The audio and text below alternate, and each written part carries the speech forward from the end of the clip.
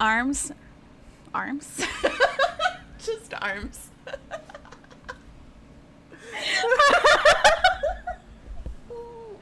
I'm done.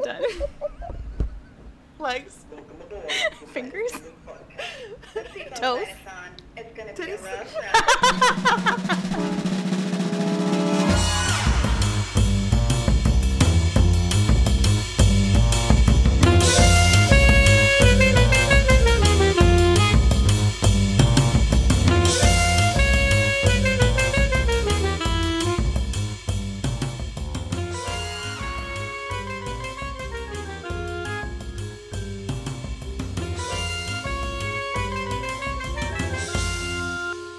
There you go.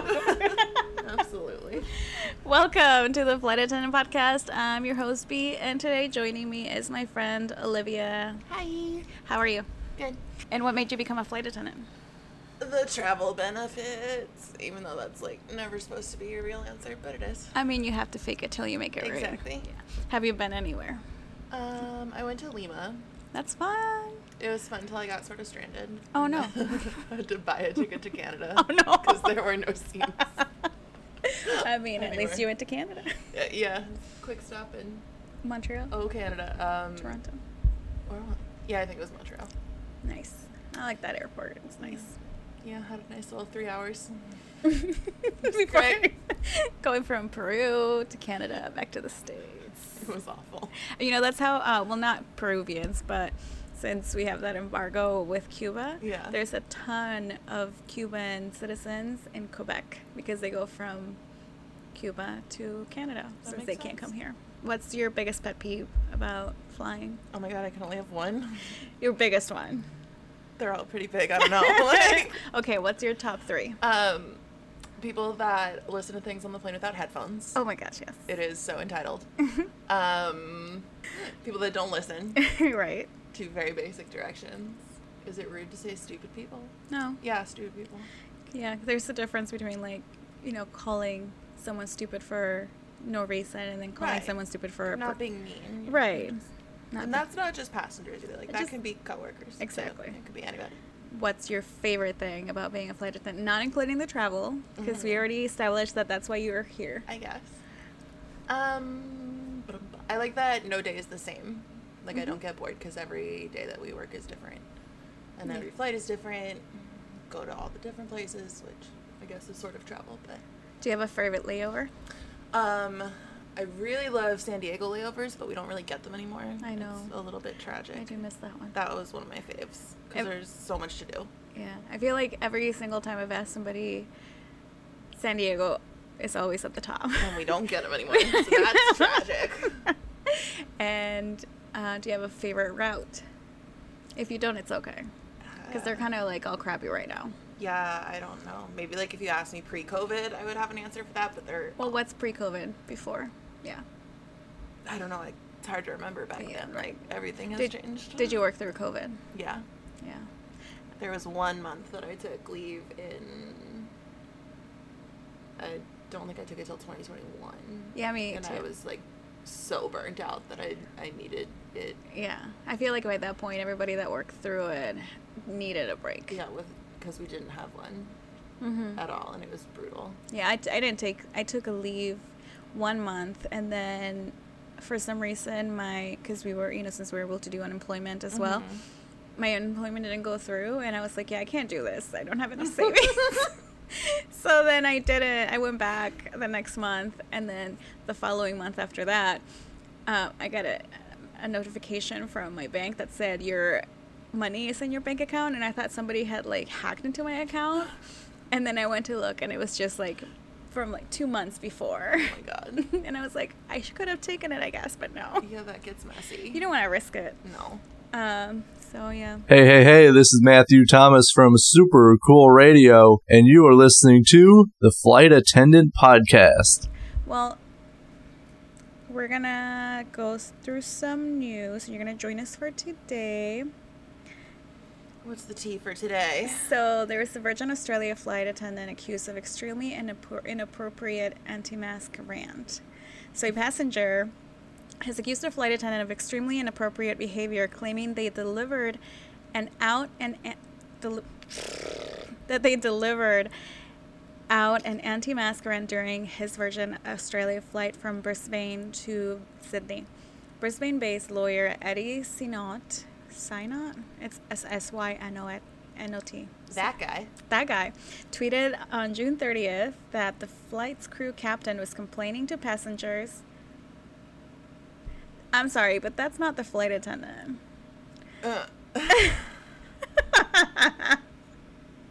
Anyway, complaining to the passengers about federal government mask mandate and encouraging passengers to complain to the federal government. The tweet went on, this is a close space with limited circulations and COVID remains a serious threat. So then he tweeted, extremely inappropriate at Virgin Australia that your crew captain on VA 916 BNE to SYD is complaining to passengers about the federal government mask mandate, encouraging passengers to complain to the federal government. This is a closed space with limited circulation and COVID remains a serious threat. Then Virgin Australia replied in another tweet, hi Eddie, we're terribly sorry to hear this. The health and safety of everyone on board is always our number one priority, and for this reason, we strongly encourage all guests to comply with health orders and wear face masks. In response, Virgin, so that was the response that Virgin said. And then they also said, we also require our cabin crew to wear face masks while working on board the aircraft. We have sent a DM to confirm the date of your flight so we can investigate this matter further. Synot's words were retweeted nearly 1,000 times and received more than 4,800 likes.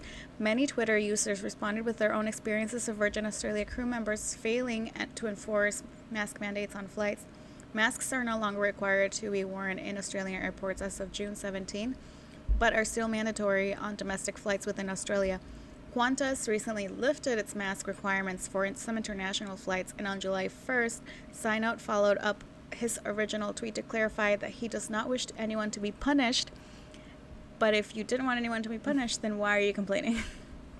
And was disappointed by the responses, by responses other Twitter users to that effect. Rather, he said that this concern is to highlight and ensure messaging is enforced. COVID remains a serious threat. My toddler isn't vaccinated. My wife, pregnant, and many extended family are at increased risk, and it's not a joke.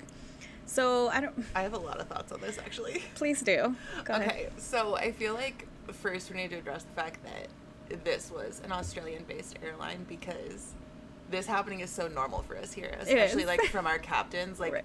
We are used to hearing this bullshit all the time. All the time. It's nothing new, and we just kind of take the brunt of it. So I think it's interesting that it like turned into this whole big thing over there, because like, you know, they handled COVID semi-reasonably. Right. And had a handle on it.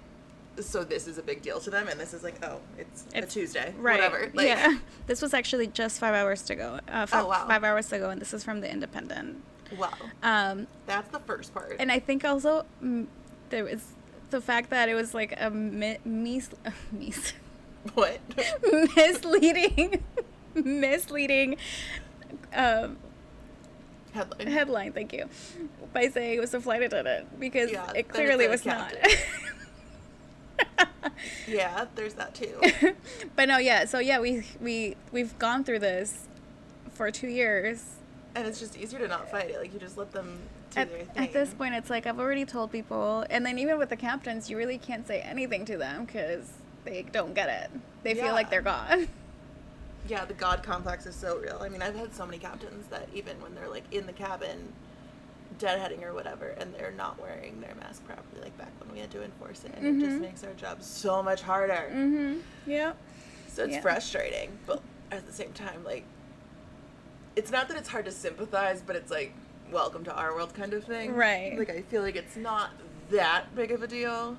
Right. But his argument is not wrong. It's not wrong. Not wrong at all. I mean, you still wear your mask on the plane. Yeah. I've been wearing passengers. Me too. I like wear it when I'm in the aisle, or if like I'm in a high trafficked area. Exactly. But it's stupid that we still 2 years later we're still going through this. Right, and it's because it was handled so poorly in the beginning. Like, I have a friend that lives in New Zealand, and she came to the States like end of last summer-ish, beginning of fall, and it was the first time she had to buy a mask because they didn't have to do that in New Zealand. Right. because they handled it appropriately. And she was like, yeah, I had to get one to come here. And I was like, what do you mean you haven't had a mask for 2 years? Like, what? And I could not wrap my brain around that. And yeah, that's insane. It.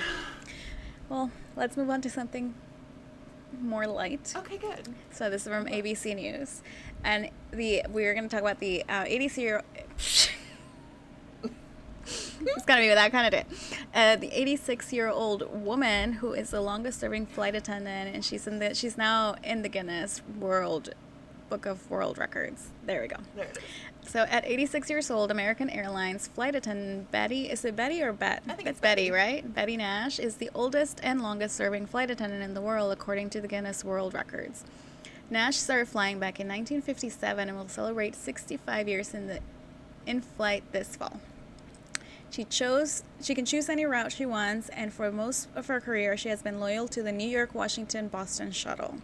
Nash prefers this route because she says it allows her to be home every night with her handicapped son, who she continues to care for to this day. When she first, what is wrong with me? It's that 1 hour of sleep. I know, right?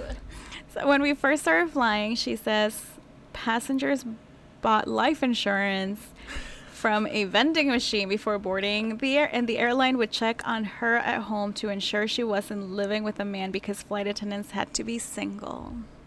The airline also weighed her before her shifts, and could suspend her if she gained too much weight, she said. You had to be a certain height, you had to be a certain weight. It used to be horrible. You put on a few pounds and you had to keep weighing yourself, and then if you stayed that way, they would take you off the payroll. That's insane. I don't know if I could. Oh my god, it's absolutely whack. I'm just saving my 2 cents until the end. Nash, this is all what Nash said during a flight in 2017 with an ABC affiliate. So the Nash started flying with Eastern Airlines and through a number of mergers, including Donald Trump's airline in the late 1980s, ended up at American Airlines. That's fine. In the early days, passengers paid the flight attendant when they boarded. Nash says her early flights cost $12 between New York and Washington. I mean, if you look at some of all the ultra low-cost carriers, that's how much a flight would cost you right now, or not anymore, but pre-COVID. I don't know about 12.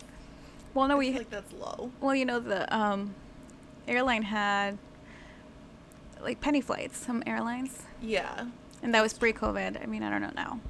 We used to pass out cigarettes and matches on the flight, and then after the meal service, I would go around with Kents and Marlboros. She told WJLA on her 60th anniversary. Nash still attends regular flight attendant training per Federal Aviation Administration rules. That's a long career. Do you expect yourself to be here that long? God, I hope not.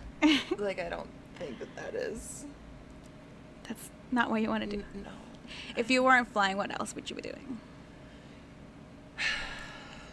I don't know.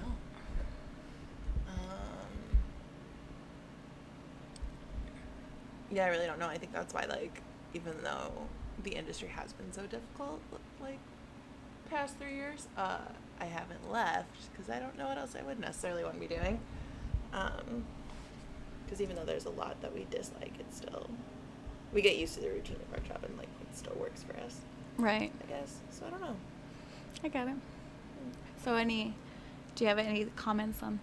Would love to talk to Betty about her experience in, like, early flight attendant days, because, like, all of the misogynistic nonsense would, like, love to get her take on. I mean, obviously none of it's acceptable in any decade, but well, I mean, in the early episodes of the podcast, we had one where it said that flight attendants would buff their shoes out and they would swat the flies because back then I guess they could roll down the windows. Jesus. And then there's that part, and, like, the smoking, and, like, I just want to know who thought that was a good idea. Well, I guess because by anyone's standards. I mean, at the beginning, they didn't know the risks, so I get it. And, like, every aviation rule that exists because something bad happened. Right. However, just, like, fires in the sky seem like a bad idea. Oh, yeah, for sure. And just throwing that out there. Right. So this one is from Paddle Your Own Canoe, and it's an airline was forced to delay hundreds of flights after cabin crew pulled sickies to attend recruitment event for a rival airline. Wait, I'm sorry. Say that one more time? So let me read this article. Okay. An Indian airline was forced to delay hundreds of flights on Saturday, and insiders claim the reason behind the disruption was because cabin crew pulled sickies, so they called out sick, so they could attend a massive recruitment event being held by a rival airline. Okay, that sounds like something that would also happen here. So low-cost Indian airline Indigo operated just 45 cents. Oh, nope. Nope. So the low-cost Indian airline Indigo operated just 45% of its domestic flights on time on Saturday after the alleged mass sick out wreaked havoc with the carrier's schedule. The cabin crew are to believed to have attended a recruitment event held by Air India, which is in the middle of a massive hiring blitz. I feel like every single airline is hiring right now, not just here in the States, like just all across the world. India's Directorate of Civil Aviation has said it will open an investigation to get to the bottom of the allegations. What are they investigating? I'm assuming, I don't know. We'll see. Let's see. Local media outlet report that Air India was running the second phase of a huge flight attendant recruitment drive on Saturday, and the flag carrier has recently been saved from bankruptcy by the Tata Group conglomerate, and billions of rupees are being pumped into the airline as part of a long overdue turnaround project. The Tata Group, I don't know if that's what it is, said to be in talks with both Airbus, their boss now, did you know that? Airbus and Boeing for a massive order of single-aisle aircraft totaling as many as 300 new jets.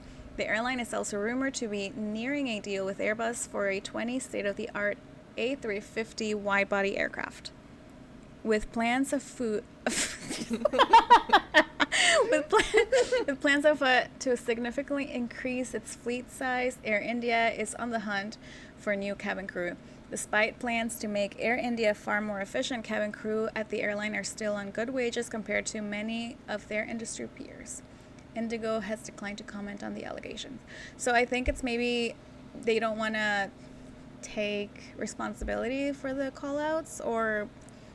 But honestly, like, who cares? See, I'm very pro sick out, because we can't, at least here, we can't strike. Right. Which takes a lot of our power as employees away. Right. So we can just get repeatedly abused by the company, and there's not a whole lot we can do about it. Right. But a sick out's one thing that we can do.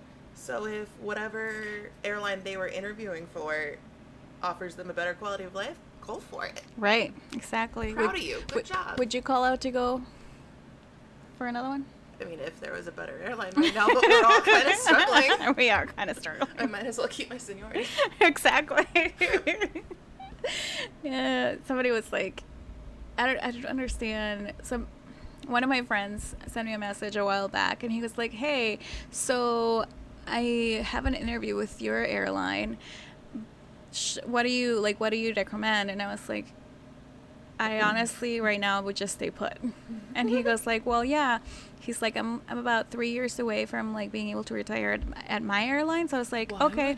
I was like, I'm like, honestly, things are not great here. I'm sure they're not great there.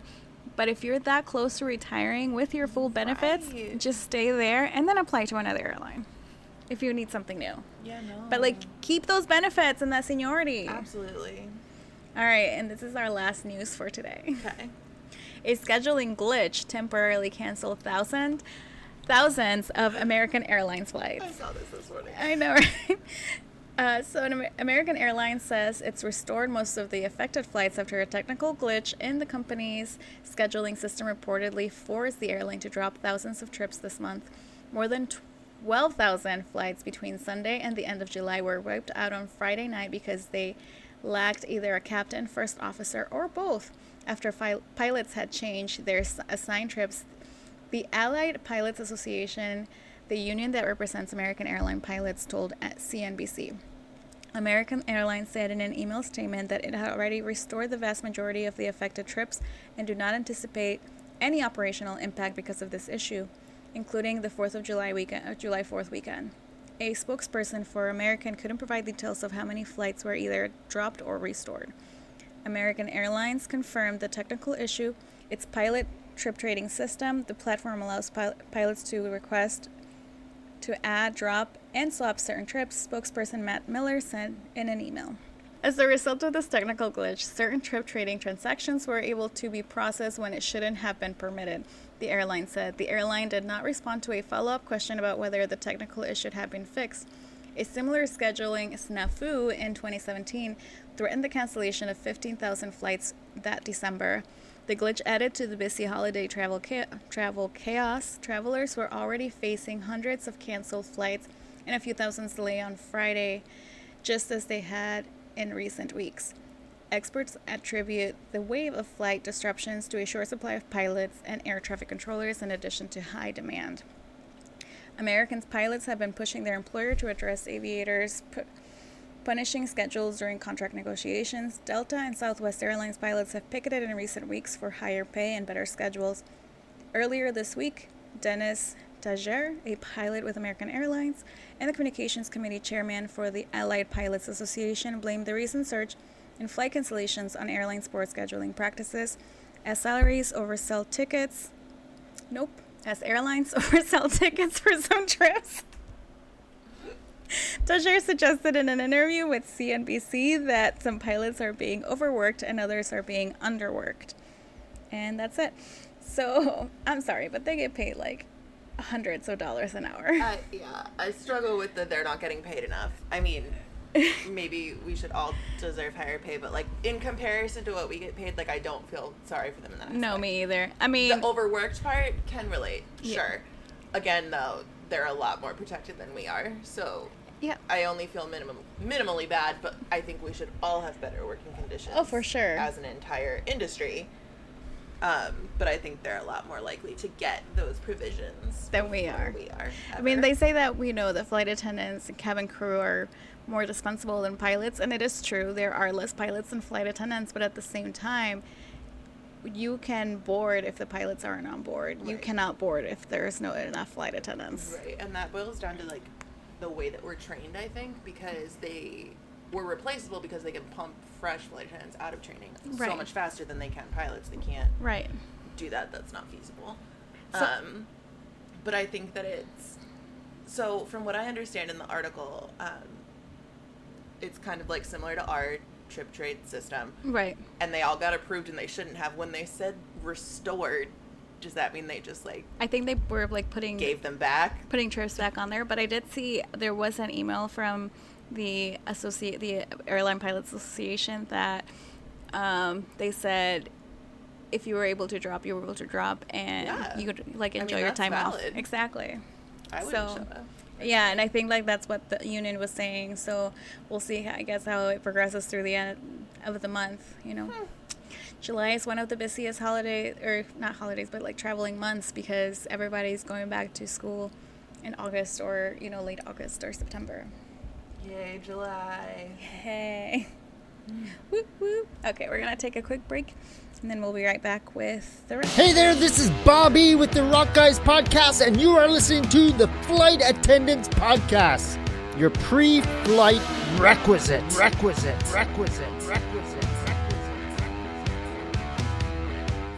And welcome back.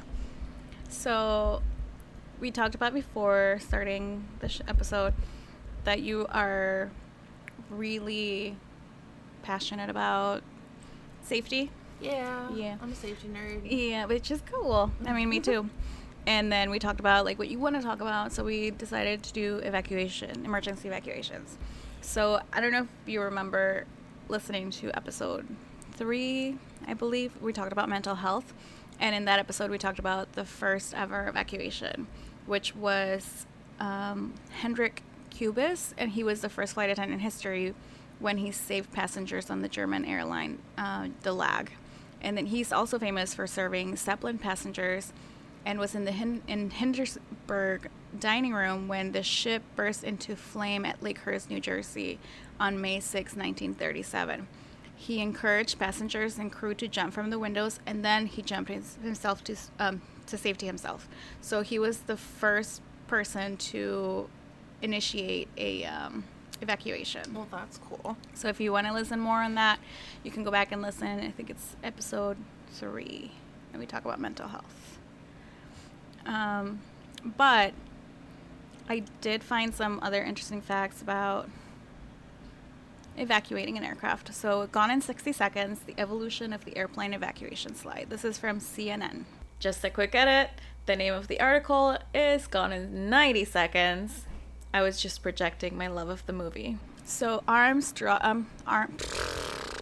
what is going on with me today? Arms? Just arms.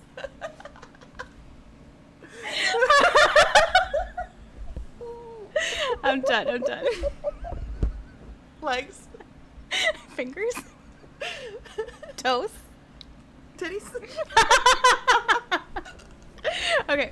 Arm doors and cross-check. Almost all airlines. Sorry, that's what you got arms from. Clearly. My eyeballs. Okay. Almost all airline passengers have heard that instruction given by flight attendants over the PA system just before the plane leaves the terminal gate. For most travelers, it's part of the pre-flight ritual that often fades into the background, much like the safety briefing. But that command is integral to the safety of the passengers and crew, preparing a critical device for immediate activation. Before we continue, can I interrupt for a second for a funny story? Yeah. So I was flying mid-cabin, and, arm doors for departure, check all call, and we proceed with the all call, and, we say what your doors are. Right. Armed and cross-checked. Right. Cabin secure. Right. Go to do demo. I come back to my jump seat mid-cabin, and the people in my exit row were cool. They were friendly. They weren't weird, whatever. And I sit down, and they both kind of, look at each other. They weren't traveling together, and they, lean forward, and they're like, "Did you say you were scared?" And I was like, "I'm sorry, what?" And they're like, "We heard you on the phone, and you said you were scared. Should we be scared?" And I was like, "I'm sorry, I don't know what you're talking about." And I was, trying to think, what the hell did they hear? And one of them was a non-member, so I was, really confused. But he was, on somebody's benefits, and I'm sitting there, and I'm thinking, I don't know. What did I say? I was like, was it cabin secure? Did that sound like I'm scared? They're like, no, we both heard it. Long story short, we had to go back to the gate before takeoff. So that obviously had to do the all call again. And they both listened at the time, and I hung up the phone, and they were like, "That is what you said. It was, in fact, cabin secure. You're not scared." I was like, I wasn't lying. And it was the strangest interaction ever. That's all. I mean, that's funny. Carry on. You know how we have to brace for landing. Yeah. I was bracing. This is pre-COVID, so, I really can't do anything about my face. And then the person in front of me was like, "Are you scared of flying?" And I was like, "No." She was like, "Oh, because you have your hands under your legs, and you're looking up." And I was like, "No, this is how to brace for a potential emergency impact." So, and she's like, "Oh," she's like, "I just thought you were scared." And I was like, "Oh my gosh, poor thing, she's scared of flying." Oh my god. In the case of an emergency on the ground, inflatable slides deploy from the doors and the wing exits, giving its passengers a quick way to escape from an aircraft. It's a technology that has its roots at the dawn of the jet age in the 1950s, but was preceded by a much simpler escape solution. Do you want to know what they were? I don't know. Just guess. Take a guess. Ropes. Ropes, yeah. So we'll get into that in a second. I'm sorry, but we struggle enough getting passengers to listen to us during an evacuation.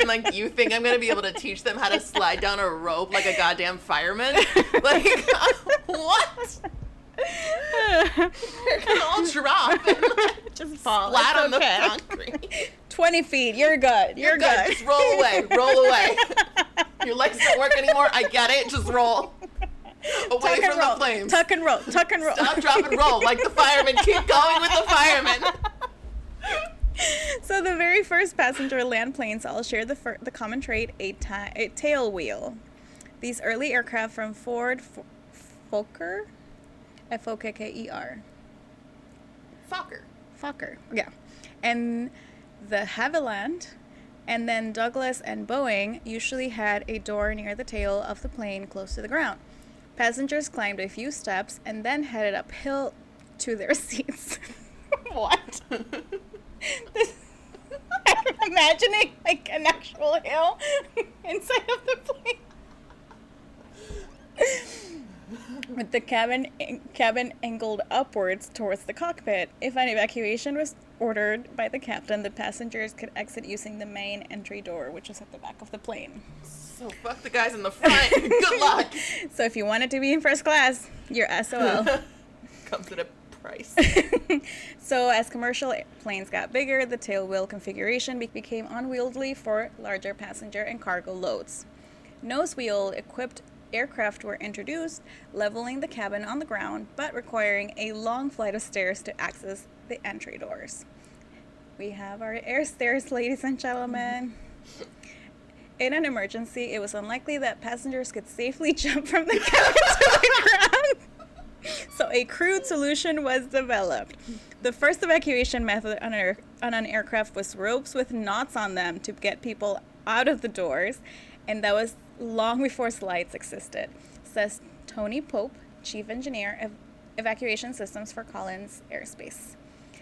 Then they came up with flat pieces of fabric that were stretched between two arms that had to be held to let people slide down. They called them chutes, and we still call our slides chutes today. No, we don't. Well, I think them. Oh, okay. Like that company.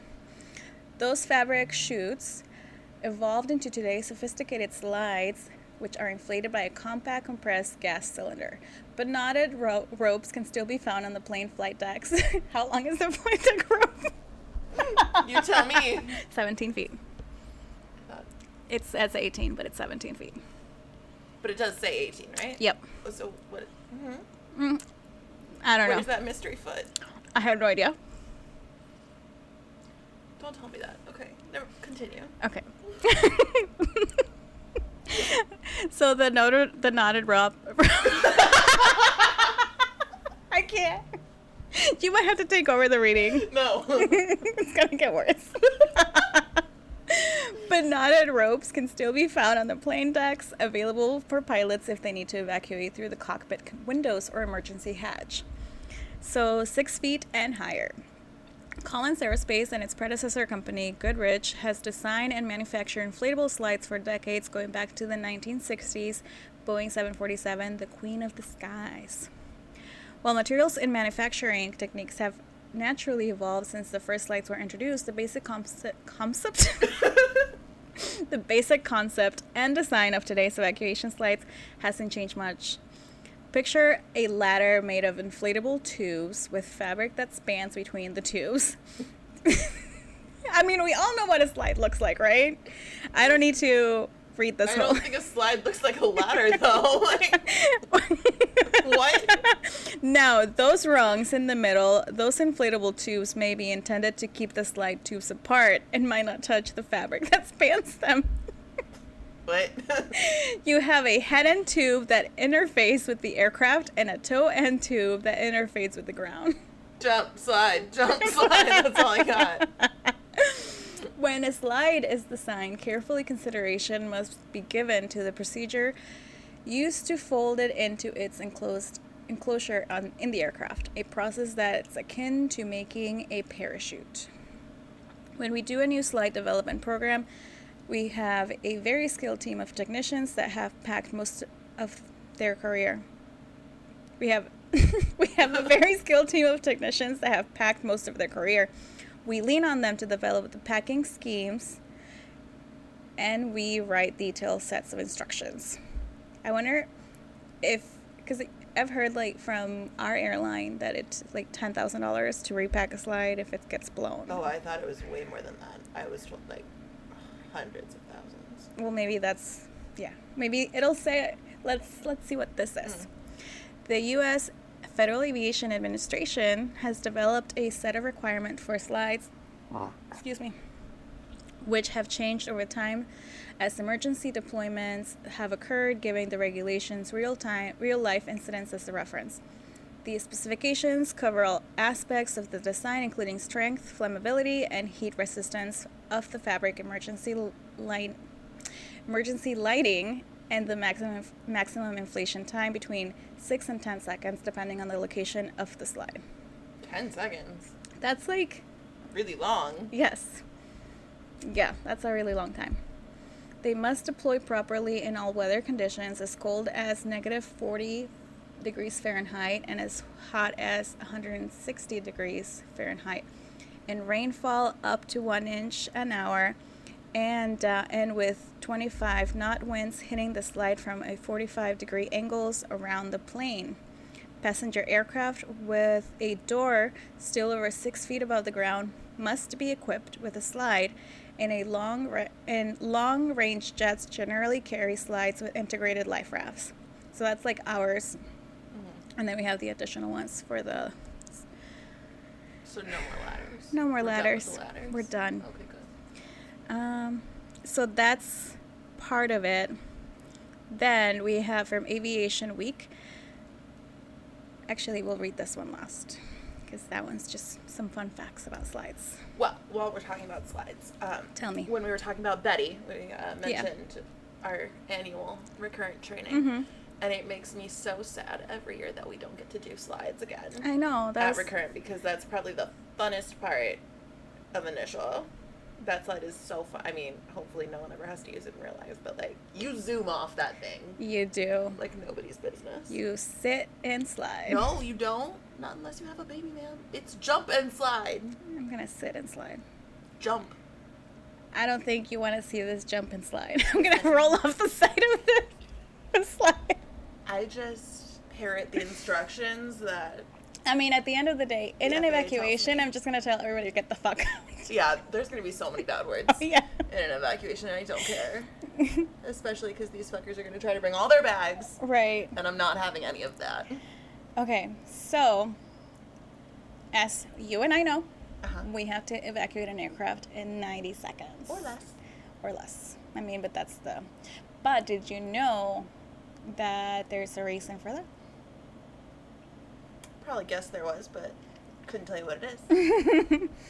So, as part of testing of a new aircraft, the manufacturer must demonstrate that all passengers can be evacuated within 90 seconds in an emergency. If it doesn't comply, the aviation authorities won't approve its safety certification. But where does the 90-second time limit come from? So, post-crash fires. In the early 1960s, research was conducted into the cause and development of fires after an aircraft crash. In April 1964, the FAA crash tested a Douglas DC-7 transport plane, and in September of the same year, followed up with a crash test of a Lockheed L-1649. These tests aimed to simulate real crashes that had happened with resulting fatalities. High-speed cameras were set up inside the aircraft and around the crash site to record the effects of the impacts on the planes and the dummy pilots and passengers. The wrecked fuselage of the Lockheed was later used in evacuation tests to examine post-crash survivability. Which, just FYI, the safest part of a plane. The wings.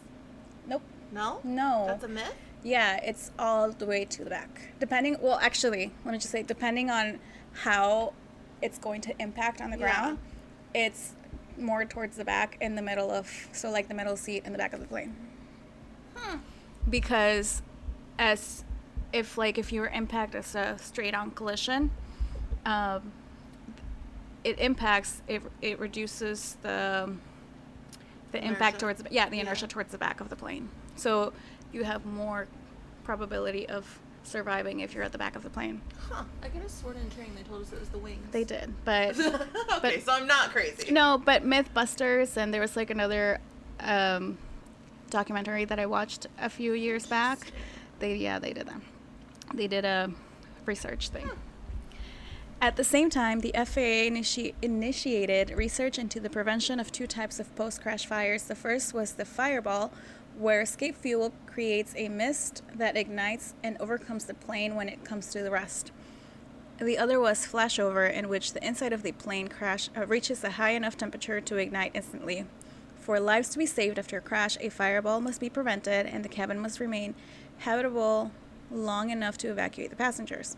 During the research, it was found that a structurally sound cabin engulfed in flames remained habitable for around 2 minutes.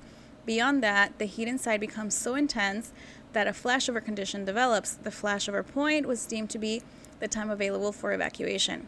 As a result of the findings, the FAA initially proposed the evacuation time of 2 minutes. Further analysis of the test and additional research led the FAA to reduce the time to 90 seconds. So that makes sense. And that's why we have to evacuate in 90 seconds. That's something I did not know. So, improvised safety measures. The crash test initiated by the FAA resulted in many improvements to the safety of the aircraft. The design of the fuel tanks was improvised to tolerate higher impacts and reduce the fire risks.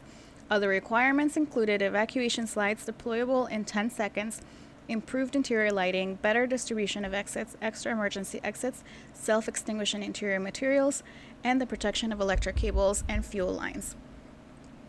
How realistic are evacuation tests? Aircraft manufacturers must conduct a full-scale emergency evacuation demonstration and make them as realistic as possible. The test is carried out with the plane's maximum occupancy with a full crew and a representative mix of passengers. Dolls are used to simulate children. Only half the exits are used, and baggage, pillows, etc. are strewn in the aisles to simulate debris. While the passengers know why they are there, they are not told the evacuation plan, which doors and slides will be used, or when the demonstration will start. I would like to be a part of this. I would love to be a part of this, and I'm also curious, though, if, like, they perform this test with people who are compliant, because I feel like that impacts the results greatly. Like, I get that it says there's fake baggage in the aisle and whatever, but, like, are they listening to what you're yelling at you? Because we don't get that luxury. We don't get that, no. I think that, you know, since they tell them why they're there, but not the evacuation plan, that creates the chaos, because some of them will be listening and some will just be following. It'd be interesting to, like, see an actual test. So in 2006, an Airbus A380 completed its passenger evacuation trial, paving the way for its certification. In the demonstration, 873 people successfully left the aircraft and reached the ground inside the 90-second limit. It was the most stringent evacuation ever conducted, and the first on a 2-deck passenger aircraft. The test was also carried out in the darkness. I think I actually saw this video because, and it wasn't in complete darkness. It was like, there was like flashes of lights every now and then, like kind of creating like the moon, or, you know, like the moon lighting at night. The tests are conducted to demonstrate that the aircraft can be evacuated in the minimum time prescribed by the authorities. However, the participants in the trials know that their lives aren't in danger. What they can't factor is in the behavior of people in real life panic situation. That part. Yeah. In a life-threatening emergency, not everyone will act appropriately. So that's the understatement of the year. So this is from Simple Flying. Have you ever had an emergency? We had an emergency landing, but not an evacuation. And I wasn't actively working. I was non-revving, but it was going home. So, like, I knew the crew. Right. So I was in on it. So, like, I kicked my heels off just in case. Mm-hmm. So I've never had an emergency evacuation, but I've had an emergency landing declared. And surprisingly for mine, the captain came on the PA and he told, the people what was going on, which wasn't anything super bad. It was basically, this is when I was flying in the regionals, and basically the wing, I can't even think of the word right now. The wing flaps got stuck at a weird angle, to which meant it wouldn't be able to go up. So the angle that it was on, we would have to land faster than normal. Right. And that was pretty much the extent of the emergency. But the captain wanted me to make sure that nothing sharp was out, that, everybody had their glasses off, that there wasn't anything that could be flying in case, the worst could happen. And everybody complied. Well, that's good. But that's that was like 35 people. I can't account for 200 and whatever we have on the plane. Yeah. So here's some interesting facts about slides. James F. Foyle invented the first aircraft slide, submitted his patent for the inflatable escape chute in 1954. Boyle is perhaps most well known for inventing the World War II life vest, the Mae West, nicknamed after the buxom actress of that era. The slides were manufactured by Air Cruisers, now known as Zodiac Aero Evacuation Systems, which continues to produce inflatable aircraft evacuation slides and rafts. So the FAA requires slides on all aircraft doors where the floor is more than 6 feet or more than 6 feet off the ground, thus excluding the Embraer ARJ 145 family and the Fokker 50 family aircraft. Most slides also serve as a raft if the emergency landing occurs over water.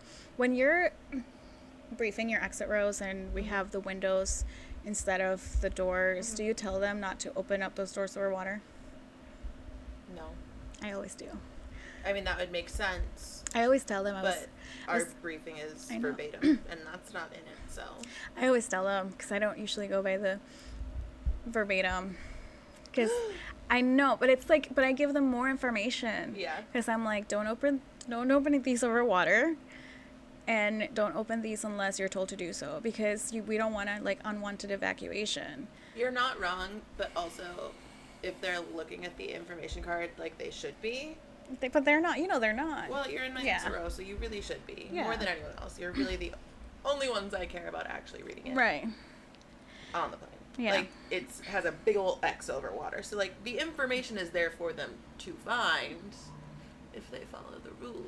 But again. But nobody ever does that. But so it would make sense to put that in. Right. So, inadvertent slide. What? Inadvertent? Inadvertent? Sure, let's go with that. Slide deployment.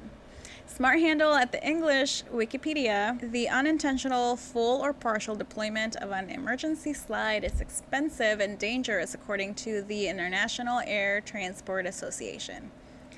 Inadvertent slide deployment costs the airline industry more than $20 million per year and can result in serious fatal injury.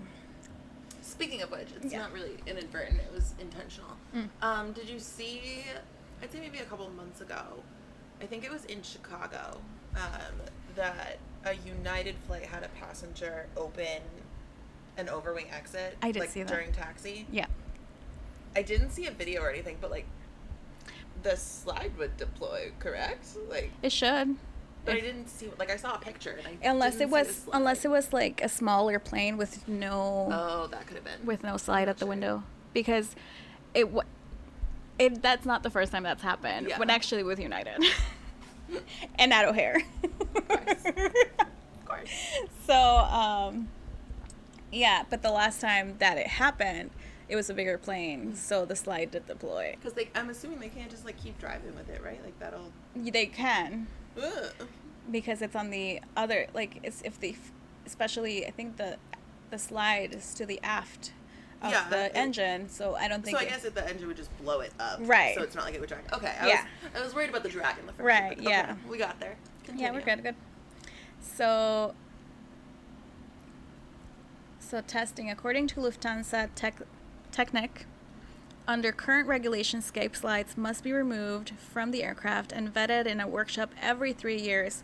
The slides must be able to inflate within 2 to 10 seconds, depending on the aircraft size, and checked at overpressure to ensure the slide can endure extreme loads. That's what she said. And then damage to escape slides. Shortly after the infamous incident in which JetBlue flight attendant quit his job, grabbed 2 beers, and exited the aircraft via the escape slide in 2011. Honestly, like, I understand why he did it. I've been there. I thought about it. I always tell my boyfriend, I'm like, should I? If I'm gonna go, this is how I'm gonna go. I'm like, and you're gonna take care of me, because I don't think I'd be able to work as a flight attendant anymore. No. Hard no. So this happened in 2011. Aviation Week interviewed an emergency equipment servicing technician with SR Technics in Zurich who detailed different types of damage to escape slides. We see a lot of damage to evacuation systems caused by people who don't always follow the correct procedures after a Inadvertent. thank you You're or welcome. scheduled deployment. Damage also happens when people such as the catering staff and others who service the aircraft accidentally deploy the slide. We have seen slides come in with tears, punctures, and even tire marks from having been run over by forklifts. So this seemingly simple but highly complex aircraft evacuation slide system is FAA required. And I think that's it. Yeah. Would also like to add that the bags that people take with them in an evacuation that are apparently more important than people's lives Oh yeah. also yeah. tear the slide and then no one else can get out. So just So food for thought.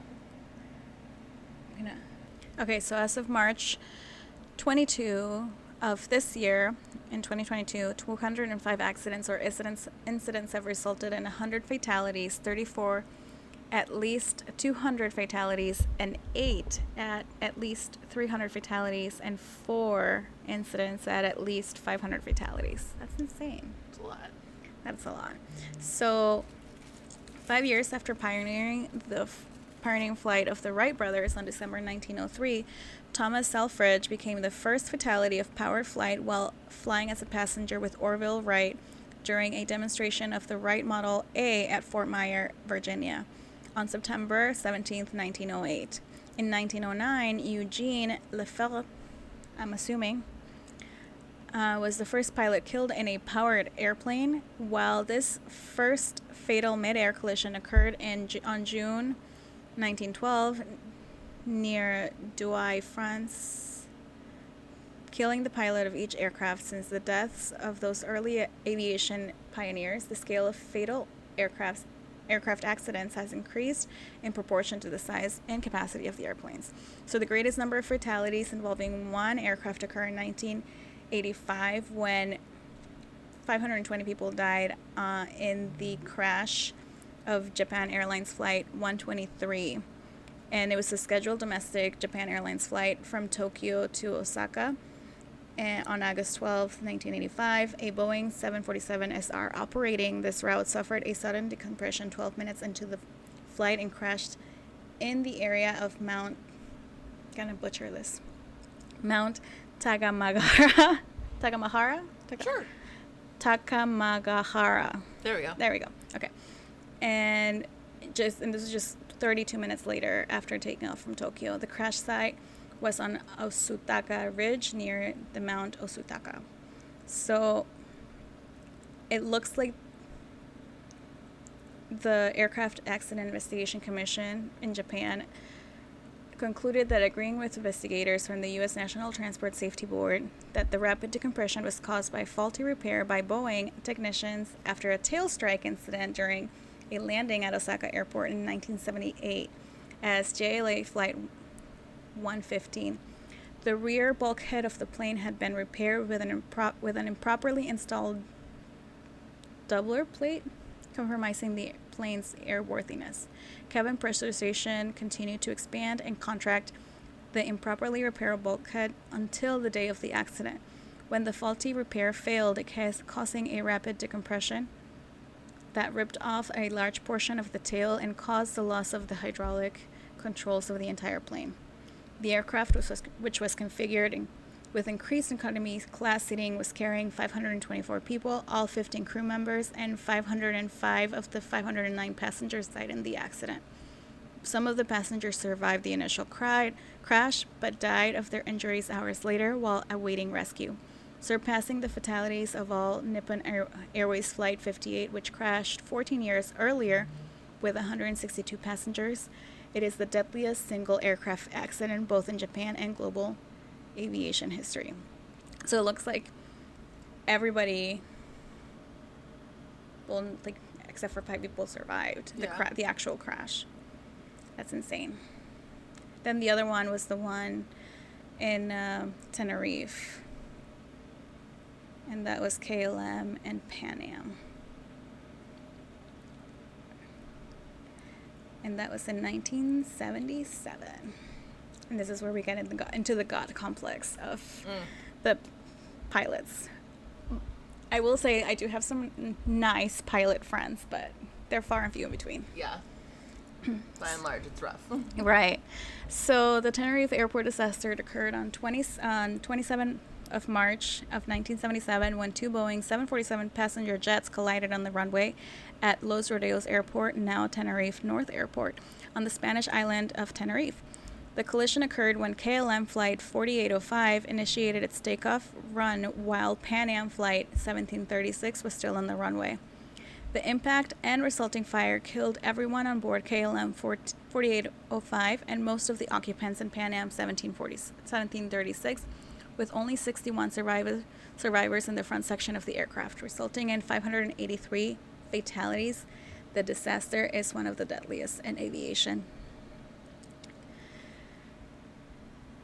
A terrorist incident at Gran Canaria Airport had caused many flights to be diverted to Los Rodeos, including the two aircrafts involved in the accident.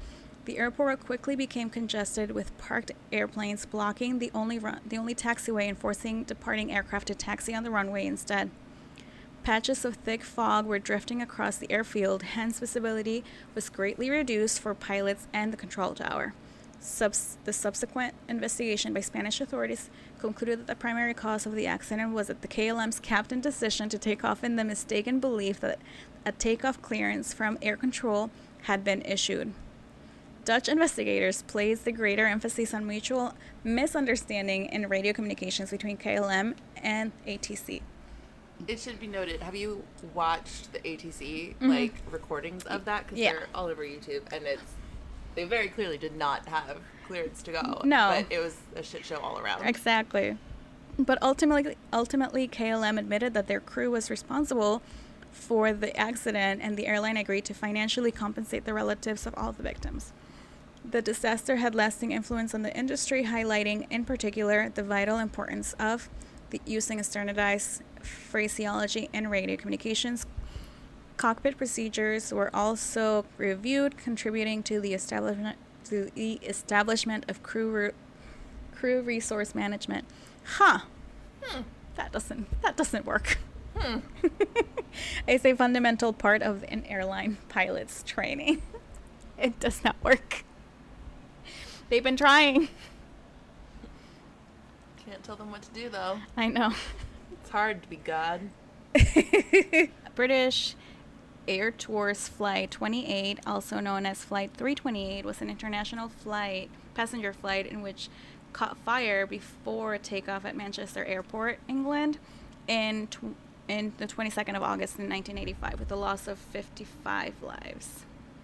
So the aircraft, a Boeing 737-236 registered GBLJL, previously named Goldfinch, but at the time of the accident was named River Oran, was flown by British Air Tours, a wholly subsidiary? Subsidiary? Sure, thank you. Of British Airways, had 131 passengers and 6 crew on the manifest. During takeoff, a loud thump was heard and takeoff aborted. An engine failure had generated a fire, and the captain ordered evacuation. The engine failure was later traced to an incorrectly repaired combustor, causing the turbine disc to shatter and puncture the wing fuel tanks. There were 82 survivors. Most of the deaths were due to smoke inhalation, not burns. An aviation analyst said the accident was a defining moment in history of civil aviation because it brought the industry-wide changes to the seating layout near the emergency exits, fire-resistant seating covers, floor lighting, fire-resistant wall and ceiling panels, and more fire extinguishers and clear evacuation rules. So the aircraft turned off the runway onto a short taxiway called Link D and came to a full stop facing the northwest. Evacuation efforts began immediately, but several difficulties were encountered. The purser, who was the crew's senior flight attendant, tried to open the right front exit door about 10 seconds before the aircraft stopped, but it jammed due to a design fault in the emergency slide system, and he abandoned attempts to open it. After about 25 seconds, the purser opened up the left front door and successfully deployed the escape slide. At this time, the first 2 fire engines arrived. One began showering the fuselage and the open door with foam to prevent fire from spreading to the door and the slide as passengers were evacuating, and to provide cooling to protect the passengers still inside. When the second fire engine arrived, the first concentrated on the burning jet fuel and the left engine. So they were trying to open up the right side because the one that was burning was the left engine. Damn. The second sprayed foam over the fuselage and the open door. During this time, the number 4 stewardess, Joanna Toff, had kept passengers out of the forward area to allow the purser time to open the door. When the left side door was open, exiting passengers jammed themselves into the narrow 57 centimeter wide, that's 22 and a half inches passageway between the 2 forward galley bulkheads. Toff bodily pulled the passengers out one at a time until she cleared the jam. Meanwhile, the purser had resumed working on the right door, and he successfully opened the door fully and deployed the escape slide about 1 minute after the plane had stopped. 16 passengers and Toff escaped through the left front door, one of whom was unconscious. Toff dragged her out. The purser and 34 passengers made their escape through the right front door. So there was also an overwing evacuation. It looks like some more difficulties were encountered at the overwing exits. The left overwing exit was blocked by smoke and flames. The passengers seated at the right overwing exit had difficulty understanding how to operate the hatch. And this is why you need to pay attention if you're in the emergency exit. Like, please don't sit there if you're not going to look at the card. Just don't do it. I think one of my biggest pet peeves is, like, when they sit there and they're like, oh, I have this much space, and, like, I'm going to have, like, some drinks, especially on those Vegas flights.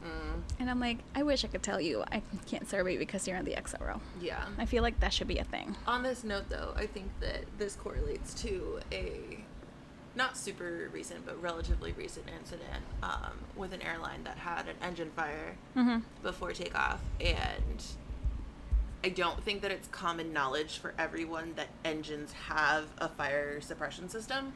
Right. So just because you see an engine fire does not mean start evacuating. And right. I think that that's like a huge thing that people should really know because it causes more problems than it solves. And that is why I tell people, do not open these windows unless you're told to do so by a flight attendant, right. or your life is in immediate danger. Right. And that's something that needs to be on our briefing. Yeah. That's just me. So at the time, there was no requirement that exit row passengers receive a briefing on how and when to open the hatch. Well, there it is. Once the 22 kilograms, so about 48 pounds, hatch was released, it fell inward onto the passenger seat next to it, trapping her in. Oh my God. Sorry, it's not funny. No, it's not funny. But I mean, like, this is exactly why the rules are made and how they are made, how they become about. Right. Which I think is why I get so frustrated when people don't listen. Exactly. It's like it's not that we don't want you to sit there. It's not that we know that you, as like a mom of 3 kids, cannot sit there because your first priority is not going to be opening my door. Right. It's going to be going back to your children. Anyway, so 2 passengers lifted the hatch and put it on the seat in the next row back, making the seat available for use 45 seconds after the aircraft had stopped. Oof. Once the hatch had been removed, passengers still encountered difficulties getting to and using this exit. The exit row seats allowed only 27 centimeters, which is about 10.5 inches, to pass through. The armrest between those seats remained down, and the exit was directly over the seat, requiring passengers to maneuver awkwardly to escape. Passengers in the rear of the aircraft were panicking as smoke and eventually flames filled the hot cabin at about the same time the right overwing exit was opened. Passengers crawled over the seat backs to get to the right overwing exit as well as the 2 front exits. Some survivors told investigators that the aisle had become blocked with bodies. And that's actually something that we really need to emphasize, is the fact that people don't die in the initial crash. I mean, some do, but most of them don't die in the initial crash. They crash or they die when they panic and don't listen to the flight attendants evacuating the aircraft. This caused jamming at all exits, and the seat over which the overwing exit was located failed in such a way that the seat back collapsed forward, causing a further obstruction. A man who had been sitting in seat 16C was found dead lying across his seat, and the investigators were unsure whether the seat back collapsed and trapped him. A 14-year-old boy was found laying across on top of the man from 16C by firefighters 5.5 minutes after the aircraft stopped. He was alive, suffering only superficial burns to his hand. He was the last of the 27 survivors to escape through the exit and the last evacuee to survive the accident. Most of the 38 bodies were found clustered around the overwing exit.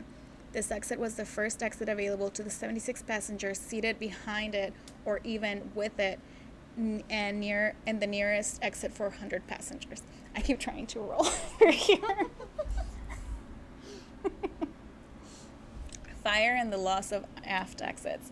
So the fuel had been spilling from the left wing from the moment the first loud noise was heard. The fuel had ignited on contact with the flames from the hole in the engine combustion chamber as the aircraft began to decelerate on the runway.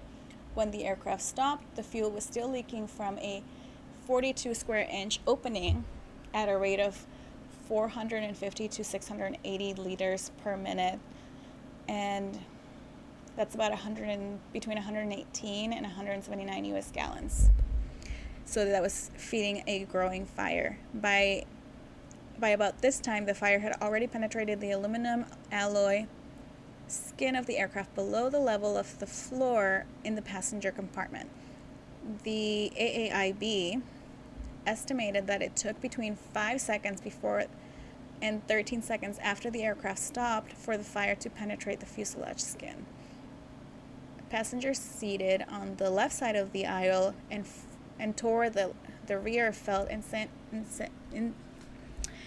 intense radiant heat from the fire and were very impatient to escape, many of them standing and moving into the aisles while the aircraft was moving. This is insane because only 5 minutes later and 38 people were already dead. Mm-hmm.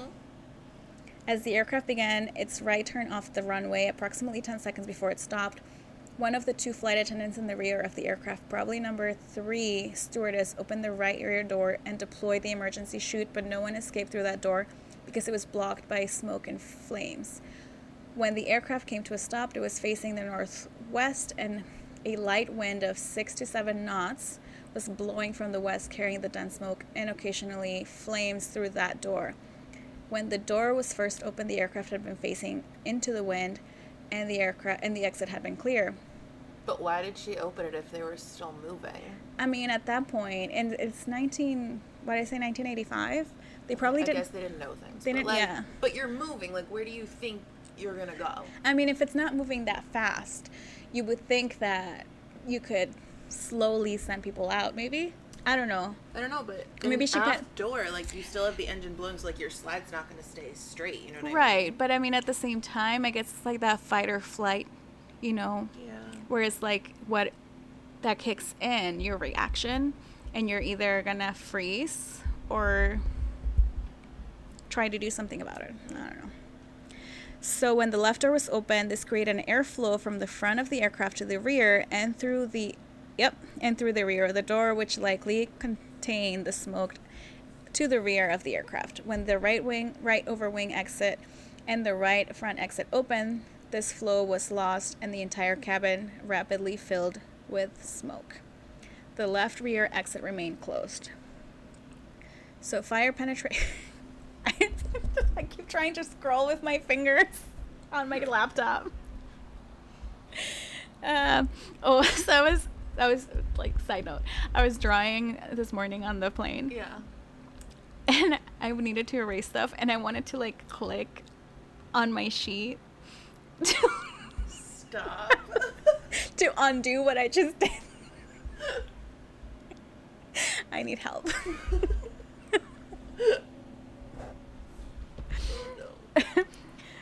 So, the fire penetrated into the rear portion of the passenger cabin through the floor and along the left wall within 1 minute of the aircraft stopping. Accident investigators said that this quick penetration, that's what she said, of the fire into the cabin appeared to conflict markedly. Appeared to what? What were those words? I don't know. Me neither. What did it really say?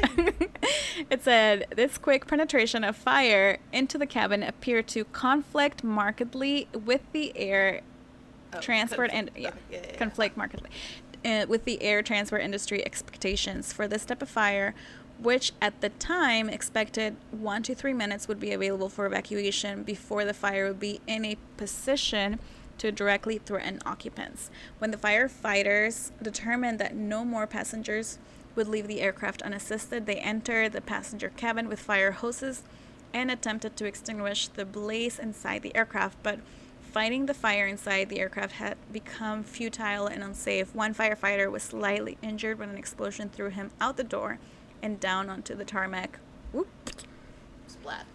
The cause of the explosion was not determined, but heat-induced overpressure and rupture of an aerosol spray can or therapeutic oxygen cylinder are suspected. I mean, that makes sense. And that's why you can't have your own oxygen on a plane. Exactly. Okay, so this is the last part of it. So the toxic smoke and fire caused the deaths of 53 passengers and 2 cabin crew. Oh, the girls in the back didn't make it. Because they couldn't get out their doors. I know. 48 of them from smoke inhalation, 78 passengers and 4 crew escaped, with 15 people sustaining serious injuries. One passenger, a man rescued 33 minutes after the start of the fire, was found unconscious in the aisle, but died in the hospital 6 days later from injuries to his lungs resulting in pneumonia. That's insane. I'm going to add this onto the episode notes, so you guys can take a look at it. There's more, but that's insane. I hope I never have to do an evacuation. I mean, you know. Yeah. This was a heavy episode. It was a lot. Yeah. Are you reading any books? I'm wrapping one up now. I think I have like a few chapters left of Book Lovers. Ooh, nice. Sorry, I was trying to hit the buttons again. Yep. Yep. I am not reading a book right now because I just finished the 5th book. What did I tell you? The 5th. It was the H one. Whatever kid the H one is. No, it's Francesca. I lied. It was that one. It was yeah. that. You're right. Yeah. Of the Bridgerton series. And then I've been going to sleep to H.G. Wells' sci-fi collection, like the whole collection, because it's being read by David Tennant and Jason Isaacs and some other people that I like. But that's it. Are you watching anything fun? I restarted Grey's Anatomy again for like the 1700th time. I mean, it's if you know it, you kind of just... It's like one of those comfort shows, yeah, you know? That's Downton Abbey for me, or The Office, or Parks and Rec. Not watching anything right now. Oh, I did start last night when you went to sleep. I went to, or not went to, because I didn't go anywhere. Do you remember that one? It was like, it's a true crime documentary, but that girl that was kidnapped in Portugal at that resort. I think it was like Madeline something. Yeah. The little girl, and she was on vacation with her family. Yeah. And they like left her alone in a room, and then supposedly checked on her, and suddenly she was gone. Yeah. That one. Yeah, so that was a wild one. So it's probably on your Netflix now, because that's where I started watching last night. That's fine. I do all the true crime anyway. And then that's it. I went to see Downton Abbey with Uncle Jay. Was it good? It was good. I cried a little bit. Oh, a lot. a lot. All right. So I guess that's it for me and for Olivia. Thank you for being here today. Of course. Anytime you want to come back, you're welcome. Thank you, ma'am. And everyone, stay safe, fly safe, and look at you. Oh yeah, don't forget to follow us on Instagram at the Flight Attendant Podcast, and on Twitter at Stay Safe, Fly Safe. You can email us at theflightattendantpodcast@gmail.com, and all that other stuff. Listen to us on Amazon and Spotify.